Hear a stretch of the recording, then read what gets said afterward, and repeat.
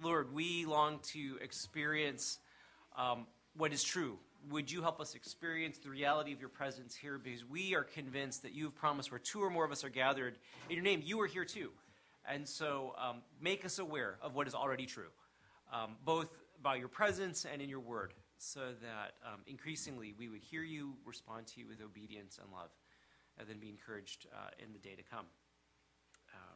To you be the honor and glory forever. Amen. As a number of people have pointed out, we're in Memorial Day weekend, and it struck me that there's no other holiday where the meaning of the holiday is potentially more separated from its celebration than Memorial Day. Right? Even Christmas, with its kind of orgy of consumerism and busyness, at least has at its heart some recognition that we've received a tremendous gift and that we should reciprocate by offering the world a gift as well. But Memorial Day, I mean, at least for most people, right, Memorial Day has really become the celebration of the first day of the summer season. It's filled with picnics at the beach or backyard barbecues, rather than a really sober reminder that the safety and the security that we enjoy now was bought at the price of hundreds of thousands of lives that were sacrificed so that we could enjoy what we're enjoying now and are being paid still in many parts of the world. And I think that Memorial Day is hard for us as Americans because, frankly, we don't like to have to acknowledge that a lot of our joy has been bought by suffering. We really like our lives here, I think, in the United States, a little bit like Disney World, where it's beautiful all the time, everything's well kept, all the people are friendly, and all of the background machinery and garbage happens somewhere else behind the buildings that we never actually really need to see. The problem, of course, is that's vacation and it's not life. Right? That's not actually how we experience life. And so I think as a country, we often need, we desperately need, I think as Americans, things like Memorial Day to punctuate the otherwise largely comfortable, safe, pleasurable days with vivid reminders that it costs something. That pain is a reality. That suffering actually undergirds the very things that we experience now. And it's that need for kind of that punctuation of our daily reality with what's really real that I so deeply appreciate Scripture. Because at no point does Scripture gloss over pain, suffering, the blood, and the gore, if you don't mind me putting it that way, that actually defines so much of our existence. And that's where Paul is at, right, at the beginning of the passage that we're looking at today in chapter 8 of Romans, beginning in verse 18. He's just in the verses before, right, described with incredible richness and incredible hope and incredible joy.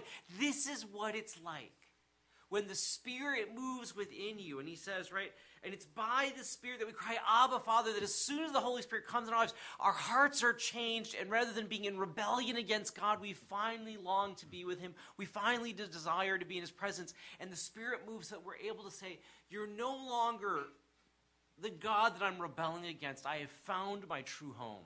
I have found my Abba, right? And he says, the Spirit himself testifies with our spirit that we are God's children, that it assures us, even in the hardest, most difficult times in our life, we belong to God. Not as hired hands that he can dispose of, not merely servants that he orders about, but we are his children. There will always be a welcome for us. And he says, look, now if we are children, then we are heirs, heirs with God and co-heirs with Christ. Not only have we been allowed to be part of the family, right, but we're raised up to the same level that we, with Jesus, will inherit all things. And indeed, if we share in his suffering, and indeed, he says, right at verse 17, if we share in his sufferings, let me read this once again. Now, if we are children, then we are heirs, heirs of God and co-heirs with Christ, if indeed we share in his sufferings, in order that we may also share in his glory. He says, look, your heart is crying out for God. God reassures you. You are mine. Do not be afraid. You share everything that I have. It's all yours. And one day you will live in glory. And then I think in that dose of reality that we all need, Paul then starts out the next sentence with this. I consider our present sufferings not worth comparing with the glory that will be revealed in us, right? Even as he's thinking, this is how glorious it is. Your heart's crying out for God. God's crying out for you. You belong to him. But the reality is life's still hard. Paul seems to acknowledge, right? It's not all spiritual bliss, joy, and delight all the time. Paul doesn't shy away from the experience of everyday real suffering that we experience. And I suggest that it's not just the suffering of persecution, which the church experiences all the time and that we experience in both major and minor ways individually. But I want to suggest that part of what Paul's struggling with as he thinks about this suffering are the everyday experiences of defeat that we experience as Christians, right? Because you have on the one hand this vision of what incredible glory you live in, and then you think, yeah, my daily Christian life just doesn't feel so glorifying, right? Glorious most of the time. In fact, it often feels like a slow slog, right? Rather than the glory of the transformed body that we will have with Christ, increasingly we find our bodies not doing what we desire them to do, both because of sin, but also because of the brokenness of a sinful world. So that we struggle as our bodies age, as our bodies break down, as disease and other things ravage us. We think we're supposed to be glorified. This isn't feeling so glorious.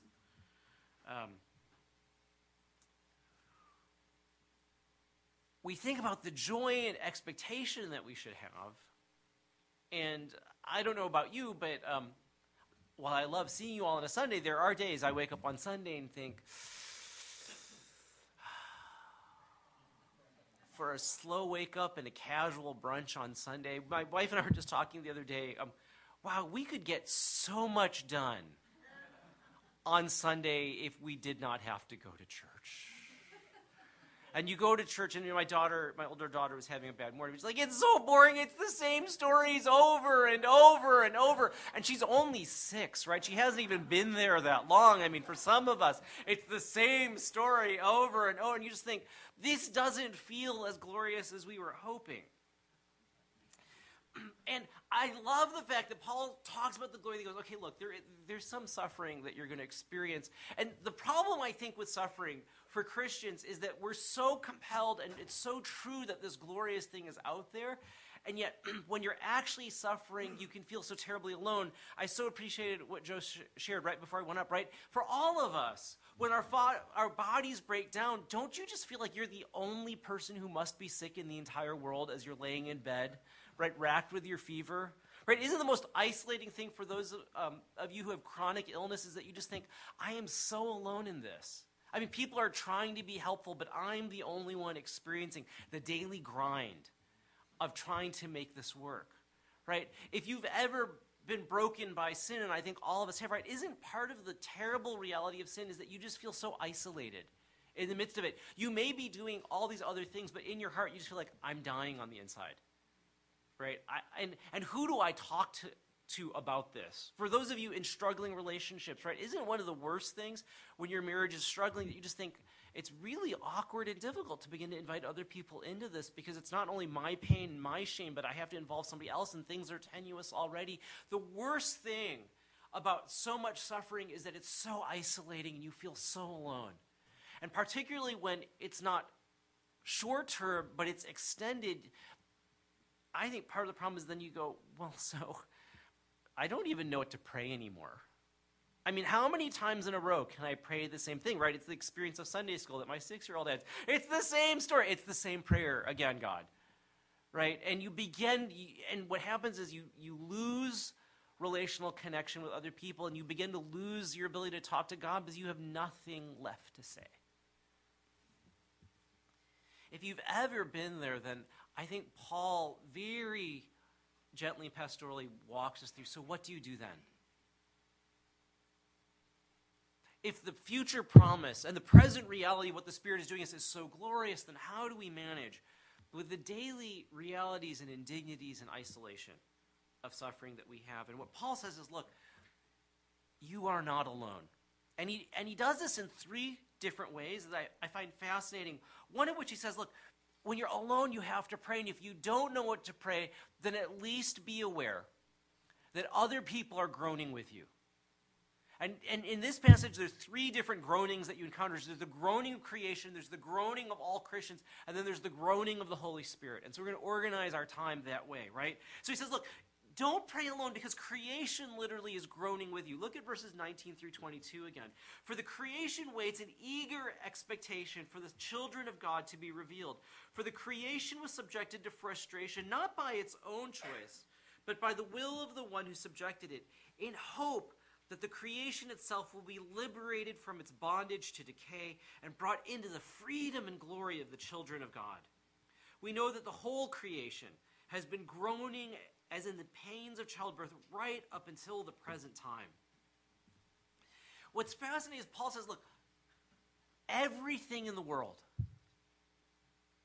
every bit of creation experiences the same deep sense of frustration that you're experiencing right now.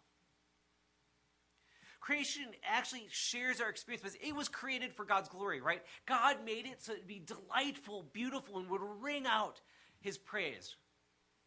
And if you read the Psalms and if you read other things, what you just begin to realize is all creation sings out the praise and the glory of God, but it's currently frustrated, Paul says. It's currently frustrated because this world is not as it should be.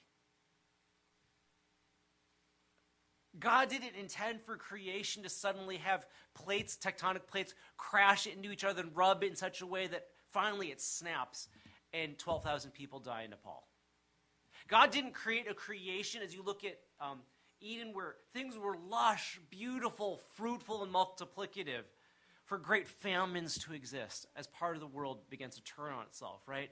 God did not create the world in such a way that it was designed to be so violent, so deadly, and so difficult, that he intended us to live in a garden, not by the sweat of our brow. And so Paul says, look, creation itself, the entire universe is straining because it desires to live for the glory of God, and it can't quite do that completely. And so it's waiting with you to experience freedom, to experience renewal, to experience joy and hope and fullness again. And so literally, as you wrestle with those things in your heart, every tree and every leaf, every rock and every stone, every river and every ocean, every molecule and every atom resonates with that same sense. This is not how the world is supposed to be. And Paul says its future is tied up with ours. So that in a weird way, he says, look, creation didn't desire to live in this frustrated way, but God frustrated it, right, I think, as God was punishing human sin. And one day when humanity is finally revealed to be the children of God, when we're glorified and changed by God, God will release creation to become all that creation was intended to be. One theologian wrote it this way, we may, however, assume that the liberty proper to the creation, right, the freedom that creation will experience, is indeed the possession of its proper glory. That is, of the freedom fully and perfectly to fulfill its Creator's purpose for it. That freedom which it does not have so long as humanity, its Lord, is in current disgrace. That literally, creation is just waiting for all of God's people to be revealed in their Christ-likeness so that it could be revealed as the perfect place of worship for God. And so creation groans. And I wonder if when we run out of words for ourselves, when we can no longer pray with hope or anticipation, perhaps God is saying, look, as you listen to the groans of creation, realize creation is praying with you and for you. You aren't alone. Perhaps when you encounter the devastation of an earthquake in Nepal, beyond praying for those who are afflicted, right? The thousands who died, the tens of thousands who remain homeless, the hundreds of thousands of children who will not go to school because schools no longer exist. Beyond praying for them, part of what we're designed to do is our hearts to go, that's not how it's supposed to be in this world. And you think, this is not how it's supposed to be in my life either. And so, Lord, I pray with them and allow the agony of the world to be prayed through me. when we read about an Ebola epidemic in Africa, right, where thousands of people die, hundreds of thousands, if not millions, live in terror. Our hearts and souls should cry out, this is not how it's supposed to be. And when we feel dead and we can't pray at all, and we can't even be frustrated by our own position because we're so isolated and dead, and we think, oh, thank you for the reminder. This is not how it's supposed to be, and we're invited to pray again. Our longings for more, for redemption, for the end of the suffering, find echoes in the turmoil and groans in the world. In some way, right, those things, not good in and of themselves, not justified by this prayer, but the reality of the pain in creation is kind of a nudge. It's the Memorial Day to the everyday experience of our own life, right? Don't settle. Don't assume that this is normal. Don't forget that there is actually more intended. Harmony, peace, wholeness are intended. Shalom is intended. And if you forget, pay attention. One of the poems I think of most often as I think about the groaning of creation and the longing for more is by the British poet Alfred Lord Tennyson. Almost all of us probably read it in junior high or high school at one point. And I probably should let our British friends read it because it would sound so much better. But he was writing at the death of a friend of his. And he reflected hard on how creation groans. Oh, yet we trust that somehow good will be the final goal of ill, to pangs of nature, sins of will, defects of doubt, and taints of blood, that nothing walks with aimless feet, that not one life shall be destroyed or cast as rubbish to the void when God hath made the pile complete, that not a worm is cloven in vain, that not a moth with vain desire is shriveled in a fruitless fire, or but subserves another's gain. Behold, we know not anything. I can but trust that good shall fall at last, far off at last to all, and every winter change to spring. So runs my dream, but what am I? An infant crying in the night, an infant crying for the light, and with no language but a cry. Paul says, when you can't pray for yourself anymore, then listen to the world, because it's agonizing and praying the same prayer that you long to pray. It's not just the world around us, right? But don't pray alone, because all Christians groan with the same groaning that you feel. This isn't how it's supposed to be. There has to be something more than this. Look at what Paul says in verses 23 through 25. Not only so, right? Not only all of creation, but we ourselves, right? The body of Christ, who have the first fruits of the Spirit, groan inwardly as we wait eagerly for our adoption to sonship, the redemption of our bodies. For in this hope we were saved. But hope that is seen is no hope at all. Who hopes for what they already have? But if we hope for what we do not yet have, we wait for it patiently. Right? So he says, don't pray alone, feeling isolated, because every Christian shares the experience that you have, not in the particulars, but at its core.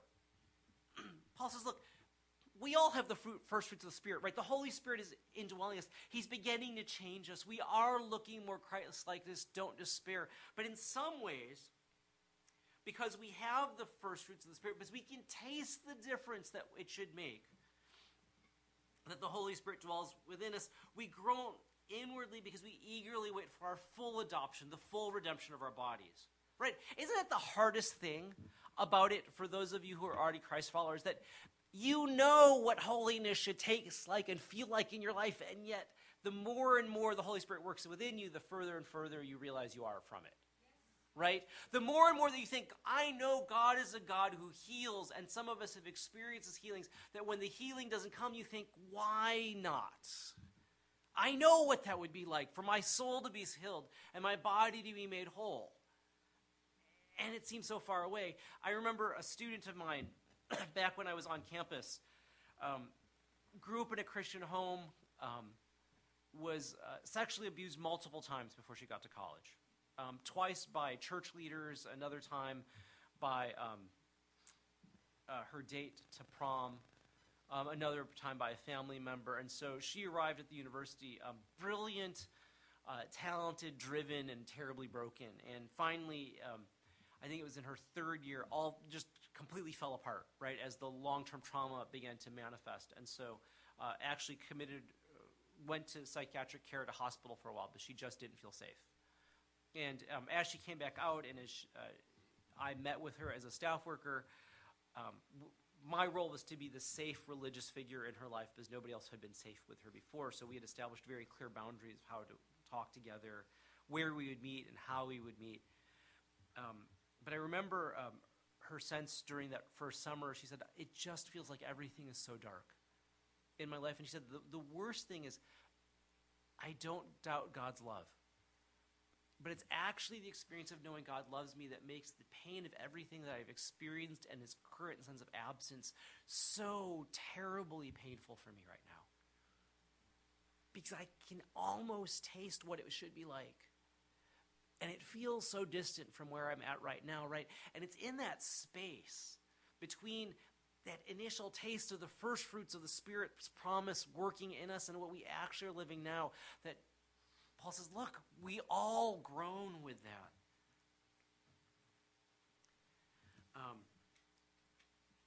And so sometimes exhausted and wordless with it, we groan. And what's critical for us as a community, right, is that all of us, if we're sensitive to the Holy Spirit, are groaning in the same way. All of us should be pretty dissatisfied with where we are in our walk with Jesus right now. None of us feel as intimate or as close to him or as submitted to him as we would like to be.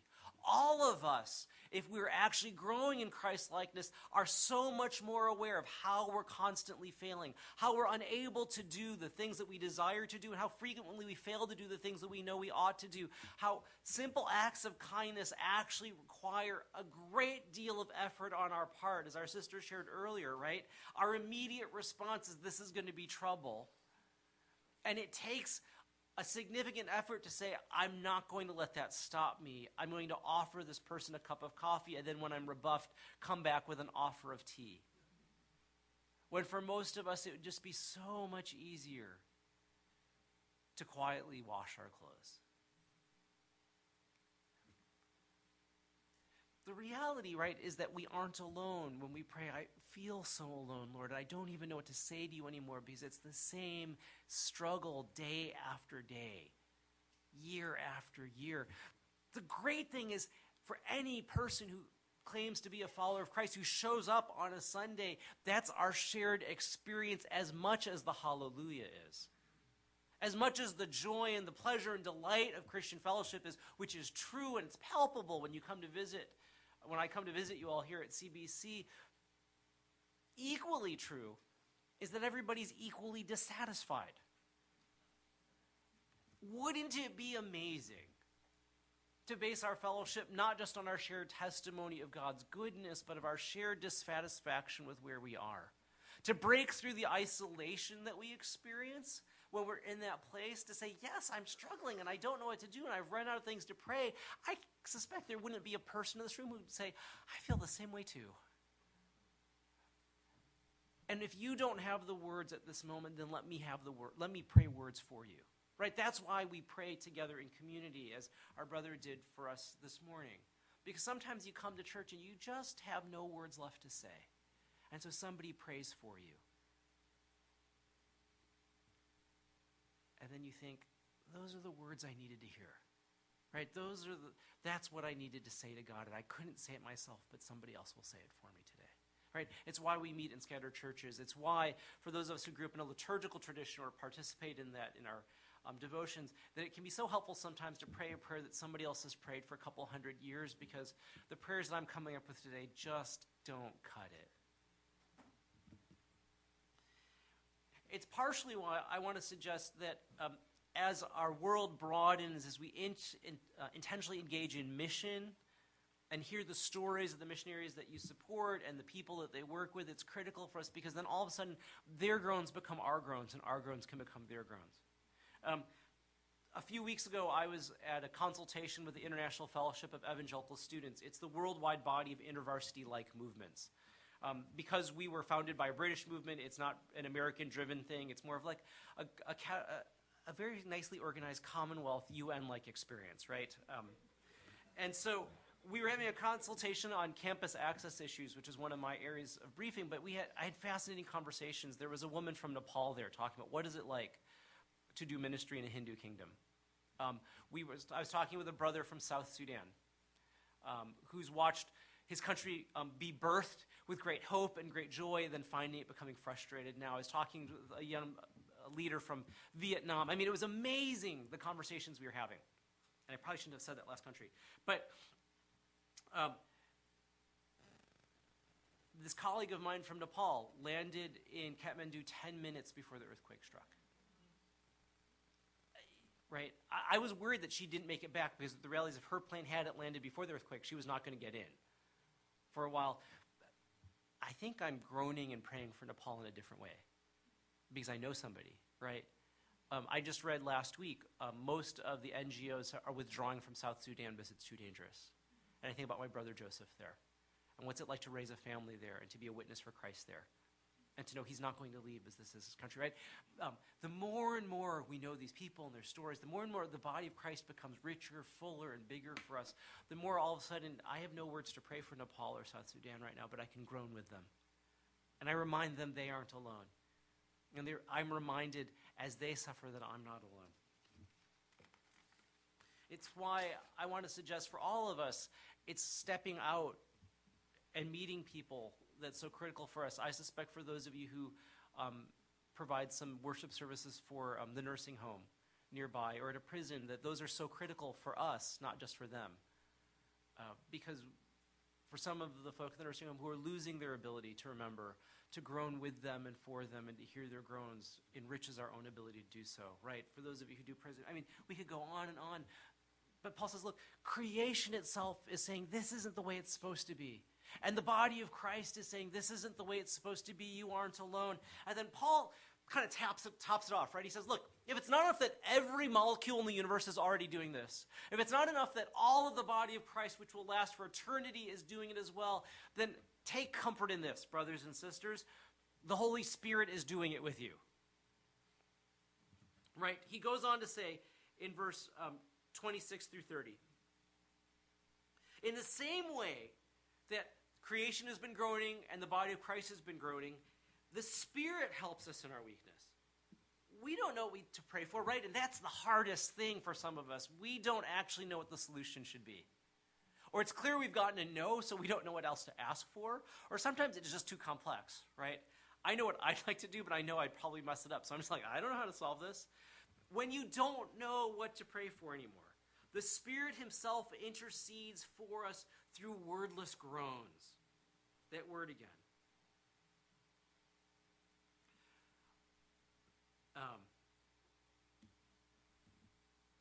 Isn't it amazing when you've run out of things and when you have no words left, the Holy Spirit takes the groaning in your heart that's inarticulate and inexpressible and turns that into prayer for us.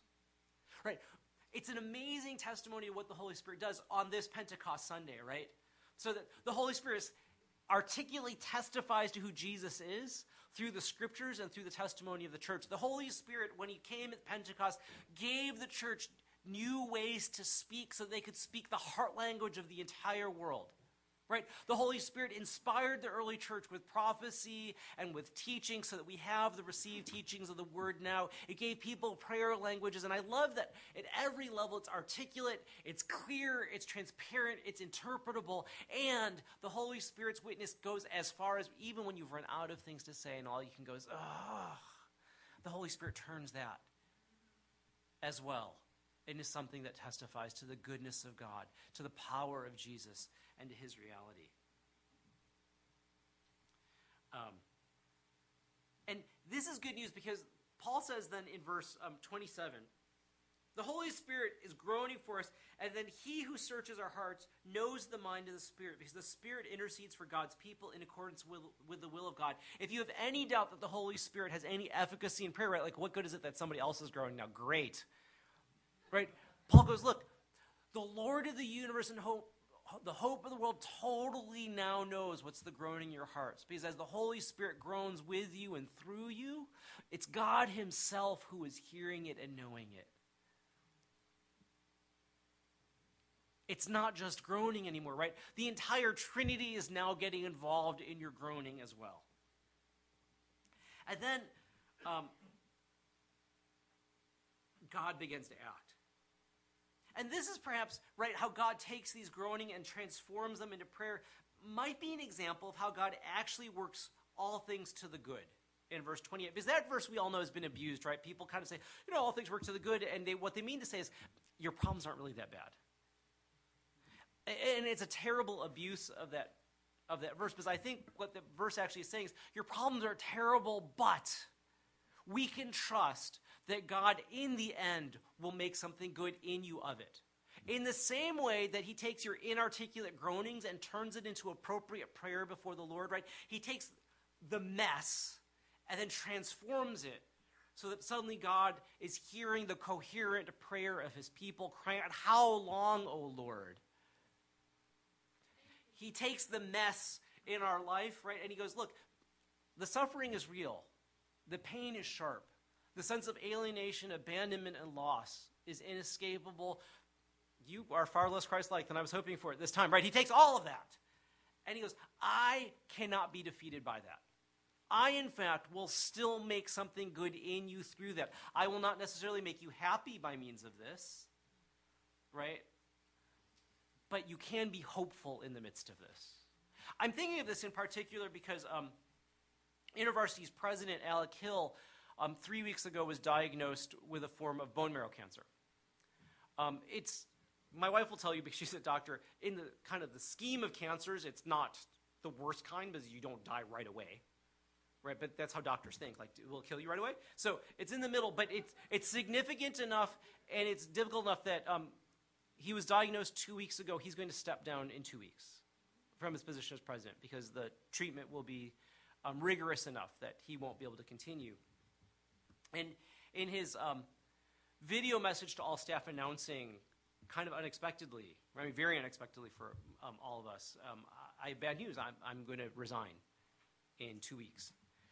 He said, I'm not happy about what happened, but I am hopeful. I don't know what God is doing by means of this, but because of my own experiences over the last 60 plus years of faith, right, of walking with Jesus, 50 plus years of walking with Jesus, but 60 years like he said, I know that I can't see it from this side, but 12 months, 18 months, 2 years from now, if I shall live, I will have more perspective on what God is doing by means of this in me. And I'm convinced whatever it is, it's designed to mold me into Christ-likeness. It's designed to cause me to cling more closely to him. It will be designed for my ultimate good, even if I don't experience it as an immediate good in my life. And it's a good word for us. So, what is it with all this groaning in this passage? Are they just wordless cries? No. Are they just desperate? Partially. But it's interesting that as Paul talks about this groaning, there's one really concrete image that he offers us to explain the nature of the groaning that we should have as Christians, given the hope that we have, right? And it occurs in verse 22 when he says, the whole of creation is groaning as in the pains of childbirth. Now, I'm a guy, so I'm no expert in childbirth pain. But what strikes me about childbirth pain is this. It's very painful. Thank God for the epidural, as far as I'm concerned, watching it from afar. It's clearly, as you watch people in labor, all-consuming, right? I don't get the sense most women, particularly toward the end of childbirth, going, could I have my smartphone because I could be multitasking right now, right? It's really painful. It's totally all-consuming, and in a very strange way, it's also isolating because at that point, from everybody I've ever talked to, and I tend to ask women these kind of questions because I'm odd that way, your focus becomes very clear, right? The other people in the room are somewhat of annoyance. They may be helpful trying to coach you, but in the end, it's you, the pain, and a desire to have this baby come out. And there's a purpose to it. And at the end of that purpose, there's glory. It doesn't change the fact that it was painful. It doesn't change that it was all-consuming and weirdly isolating it at the time. But those pains, as much as there are, please stop it now. our pains, our groans filled with expectation of what's to come, right? It's what keeps people going during labor, because they can't at any point go, let's just stop now, take a break. And as a number of nurses that I've talked to have said, and it's enough that keeps them coming back despite the pain they experience. And that's what Paul says our groaning should be like. Expressing real pain. At times, totally all-consuming. That's all we can think, that we have nothing articulate to say. But the groaning comes with a deep sense of expectation of what will be the end result. Right? A certain degree of hope that doesn't at all diminish the reality of the pain, but allows us to endure. Eager expectation. Wanting the pain to be over, yes, but with deep hope of what comes on the other side of the pain, even more so. It's glory. And maybe that's why Memorial Day is such a critical holiday to speak to this passage, right? Because the suffering is real on Memorial Day. The loss is real. The pain is real. I've listened to a number of media reports talking to the members of the armed forces who are tasked with going to a family's home and ringing that doorbell and delivering the news. Right? Pain, loss, and suffering are real. And we trust that the result of suffering ultimately, because of what Christ has accomplished, is lasting peace, real security, and the flourishing of all of creation. Not perfectly now, as anybody with any sense looking at Memorial Day would say. But until it is perfect, we'll groan. But Paul says you don't have to groan alone. And that's good news. Let me pray for us.